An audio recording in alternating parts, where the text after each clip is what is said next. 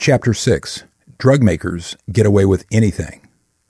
Colonel Heinz Gunther Guderian, a panzer commander facing the Allied invaders on D-Day, said, "It was a situation for despair, but there was no alternative but to keep one's nerve." Wendy Dolan learned the hard way about antidepressants. Her husband, Stuart, threw himself in front of a train a week after he started taking generic Paxil. Mr. Dolan's doctors gave him the drug for job-related anxiety, but it creates intolerable restlessness in 3 to 5% of people using it. He was last seen pacing back and forth on the train platform. He killed himself despite what his family thought was a perfect life. His 2 grown children adored him, and he loved his career, travel, skiing, and his work. He was happily married to his high school sweetheart. When Ms. Dolan sued the drug company, testimony established that it had hidden Paxil-related suicides. For 2 decades, while making billions of dollars, the manufacturer had been quietly settling thousands of similar cases. In 2017, Ms. Dolan won a $3 million judgment. Her attorneys had spent $1 million, but the company filed an appeal. It claimed that the original manufacturer was not responsible for subsequent generic versions of the medication. The following story may be worse. David Carmichael took Paxil for 2 periods of several months each and felt suicidal each time. His doctor advised him that increasing his dose would decrease his stress. When he did, he went from suicidal to homicidal and killed his 11-year-old son. The circumstances indicted Paxil, and Mr. Carmichael believes it was the cause. Since blaming the drug was impractical for his legal defense, this was not brought forward at his trial. The court acquitted him of murder because he was believed to be temporarily psychotic, which means out of touch with reality. SSRIstories.org has about 5,000 first-hand news stories about situations like these. The drug companies claim that the drugs are bystanders and the perpetrators are prone to violence. A half an hour spent on this website makes a compelling circumstantial case that the drugs are the cause. Corporate criminals calculate that they will make money even if they are caught, convicted, and fined. The Ford Pinto's gas tank sometimes exploded when the car was rear-ended. Ford knew about it but risked more deaths and lawsuits. They calculated that this was cheaper than a recall. After about 500 people died in fires and hundreds of lawsuits were filed, the press discovered the cover-up. British Petroleum, BP, had criminally lax safety practices, so the Deepwater Horizon oil spill in the Gulf of Mexico was not a surprise to industry observers. 11 people died, and the spill devastated the southern coast of Louisiana. By 2016, BP's settlements and restitution for manslaughter and other crimes were projected to exceed $62 billion. But since their annual gross revenues that year were $183 billion, this was just a cost of doing business. Volkswagen AG faked their emissions testing. When this came out, it damaged their reputation, and their stock price dropped by 1/3. By 2016, the fines and settlements in the U.S. alone were over $25 billion. Their gross revenue that year was $259 billion, so it was, again, just another cost of doing business. Pharmaceutical corporations violate more criminal laws than any industry in history, as measured by their criminal settlements. The top 22 drug maker payoffs since 2004 have their own Wikipedia page of shame. 9 of the 10 largest companies are there, and 5 payments are for more than $1 billion. The medical device companies' behavior is similar. Prosecutors allow these businesses to admit little and keep their executives out of jail if they pay up. Besides psychiatric drugs, many other medications are killers. About 50,000 people die each year in the U.S. from opioids, and until the recent street fentanyl crisis, 2/3 of these involved prescriptions. Hospital medication fatalities have been well known since a 1998 meta-analysis in JAMA. Out of 39 studies of millions of U.S. patients, there were about 100,000 deaths in 1994 alone. The renowned Danish physician and researcher Peter Gotcha estimated that the total annual drug-related fatalities in the U.S. and Europe was 200,000. This included hospitals and outpatients. It is the third highest cause of death after heart disease and cancer. The primary way U.S. federal prosecutors attempt to hold pharmaceutical corporations to account is for, quote, off-label marketing. Physicians have flexibility for prescribing patient by patient, but corporations are only supposed to promote products for the reasons stated on the product information label. Nevertheless, drug representatives hound doctors to prescribe medications in unsanctioned ways. They also pay experts to speak about these off-label treatments. Strangely, while promoting drugs for off-label use is illegal, hiring experts to promote the drugs off-label in the guise of continued medical education is lawful. Examples of this brand of criminality follow. In 2012, GlaxoSmithKline, that's GSK, paid a record $3 billion settlement and agreed to plead guilty to federal criminal charges. It was then the single largest healthcare fraud settlement. The company was alleged to have marketed unapproved uses of medications, lied to physicians about safety, lied in medical journals, and illegally promoted drugs for children.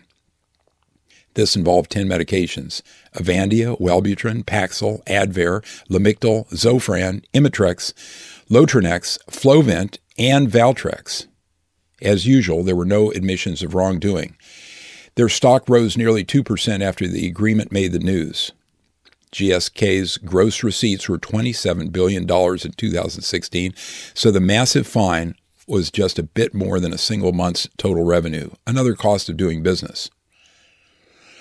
In 2009, Pfizer accepted a $2.3 billion fine, settling civil and criminal allegations for illegal marketing of their anti-inflammatory Bextra. John Kopczynski, a former Pfizer sales representative and whistleblower, said, quote, "The whole culture of Pfizer is driven by sales, and if you don't sell drugs illegally, you are not seen as a team player." It was the fourth Pfizer settlement within a decade and only 16 days of their total revenue. Eliot Spitzer sued GlaxoSmithKline when he was New York's Attorney General. He said, quote, "What we're learning is that money, or fines, doesn't deter corporate malfeasance. The only thing that will work, in my view, is CEOs and officials being forced to resign and individual culpability being enforced." That was 2004. People need to go to jail. Litigation records are the visible tip of an enormous iceberg of concealed graft. Even bribery of foreign government officials, as reflected in U.S. criminal settlements, has become commonplace, as described in a 2017 Public Citizen article. The BMJ, formerly the British Medical Journal, describes scandals almost weekly. Peter Ross, former Pfizer marketing vice president, compared the drug makers to mobsters. Quote, "It's scary how many similarities there are between this industry and the mob. Obscene amounts of money, killings and death, bribing politicians and others. The difference is all these people in the drug industry look upon themselves as law-abiding citizens. However, when they get together as a group and manage these corporations, something seems to happen. It's almost like when you have war atrocities. People do things they don't think they're capable of because the group can validate what you're doing is okay." That's from his book, The Whistleblower, Confessions of a Healthcare Hitman. By 2002, the top 10 drug makers' profits equaled those of all the other 490 Fortune 500 companies together. Drug manufacturers, showered with federal and insurance money, have 20 to 25% net profit margins. Pfizer's have been phenomenal. 51% in 2013, 43% in 2014, 40% in 2017, and 44% in 2018. Thriving industries which freely compete and are not state-supported average less than 10% net profit margins. Courageous Cassandras introduced me to drug industry practices. Ben Goldacre, for example, wrote the following about drug studies, quote, "Drugs are tested by people who manufacture them in poorly designed trials on hopelessly small numbers of weird, unrepresentative patients and analyzed using techniques which were flawed by design in such a way that they exaggerate the benefits of treatments. You can compare your drug with something you know to be rubbish, a drug at an inadequate dose perhaps, or a sugar pill. You could peek at your results halfway through and stop your trial early if they look good." That's from Goldacre's book, Bad Pharma, published in 2012. David Healy is an academic psychiatrist who wrote Pharmageddon in 2012 also. He says that for 25 years, the corporations have been fabricating diseases and syndromes and then marketing the drugs to treat them. He also says that over half of our pharmaceutical spending is for proprietary medications with dubious benefits such as antidepressants or statins. He calls the current drug approval system, quote, research misconduct on a grand international scale. Ghostwriters paid by industry draft more than half of all drug studies and even some textbooks. Academics whose careers depend on publication claim authorship and lend their credibility. Editors at prestigious journals give these authors a pass. At the same time that this misconduct is sanctioned, students are crucified for plagiarism and medical licenses are revoked for physicians who change patient records. These are misdemeanors compared to industry's murderous practices. A Guardian article in 2009 described how a pharmaceutical company offered writing services to Dr. Healy to emphasize, quote, the main commercially important points of an antidepressant. Their rewrite of his paper made a mediocre medication sound fantastic, so he took his name off the article. Healy wrote that many drugs are about the same and that their sales depend primarily on marketing. When academic physicians want to author a paper, they often approach a pharmaceutical company that already has the research, evaluation, and writing teams in place. Only 10% of trials are still run inside the U.S. because data scams are easier to pull off where there is less scrutiny. In his book, The Citizen Patient, written in 2013, Norton Hadler adds, quote, contract research organizations, or CROs, are contracted to test for efficacy rather than to try to disprove efficacy. The latter is sound science. The former is profitable. The CROs, the recruited physicians, and usually the patients all receive remuneration for their participation. Long gone are the days when drug trials were free of vested interests, conflicts of interest, marketing undercurrents, and fraud. Some scandals involve, quote, paper patients and data massaging. Dr. Robert Fitties, a Southern California family practitioner, developed a business doing medical studies with fabricated data. He said, quote, most researchers are forced to cheat because drug companies issue requirements for test subjects that sound good in marketing material but are impossible to meet in the real world. Anyone successful in the business was skirting the rules. He went to jail for 15 months after being convicted of research fraud. Studies confirm that company money destroys study integrity. In a 2007 analysis of 192 studies of statin drugs, favorable outcomes occurred 20 times more often with drug maker funding than with other sources of support. In a review of psychiatric medications, trials paid for by the companies were positive 78% of the time, while with outside funding, only 48% were favorable. In a survey of 161 studies about harmful chemical exposures, only 14% found adverse health effects when industry funded, but 60% revealed harm when independently funded. Other reviews of hundreds of trials also confirm funding bias. Expert witness bias is a well-known analogous situation. Lawyers, like corporations, pick witnesses who favor the viewpoint of whoever writes their check. 40% of the studies of antidepressants remain unpublished, undoubtedly because they revealed that the drugs did not work. In the published trials, industry may remove data, ghostwriters may misrepresent the information, or they may switch patients into categories that change outcomes. Suicide, violence, and other issues may be underreported or hidden. As the rules exist now, drug companies are entitled to conceal whatever study information they want because they own it. The administrators and patient volunteers sign gag contracts. Another often used hoax is to publish positive studies over and over.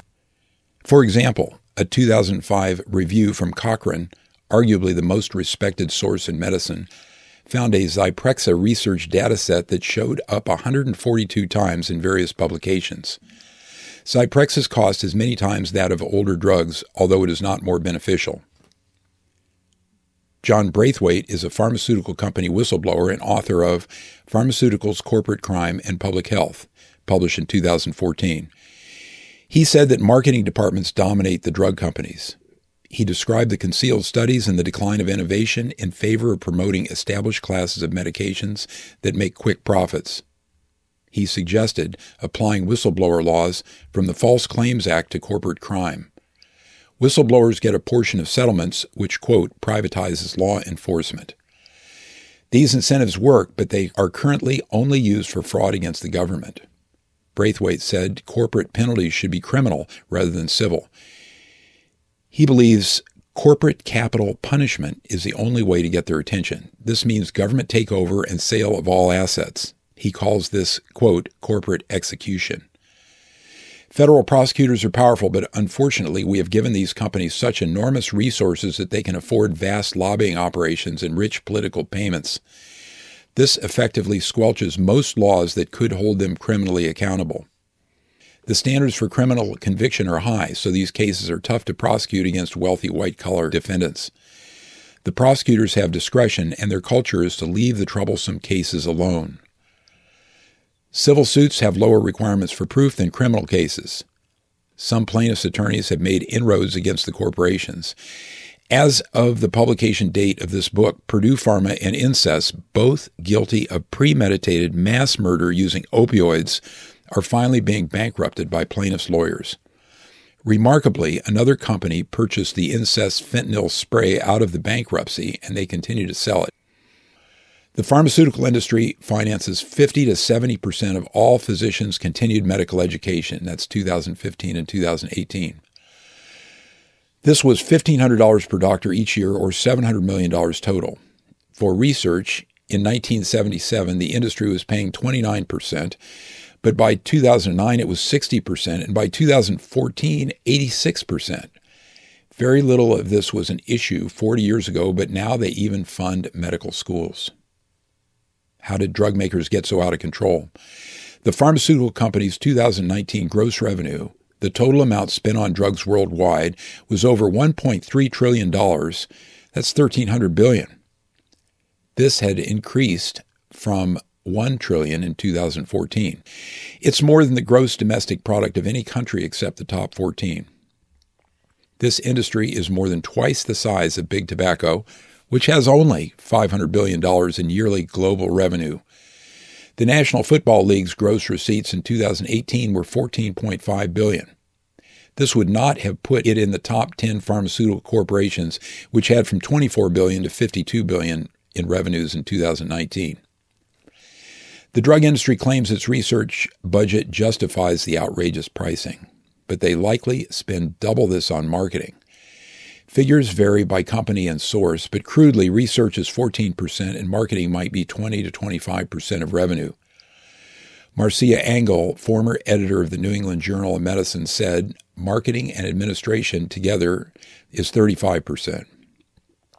In 2003, a law slid through Congress stipulating that Medicare, the world's largest drug buyer, could no longer negotiate prices with corporations. The statute directed them to pay 106% of the company's average wholesale price. Although this seemed reasonable, it allowed corporations to price fix. The Veterans Administration, which was not part of the deal, now pays only about 50% of the Medicare rate for each medication. Even the notoriously wasteful U.S. military bargains with competing defense contractors. The U.S. pharmaceutical lobby paid to make this happen. They spent $4 billion from 1998 through 2018, more than aerospace, defense, and oil gas combined.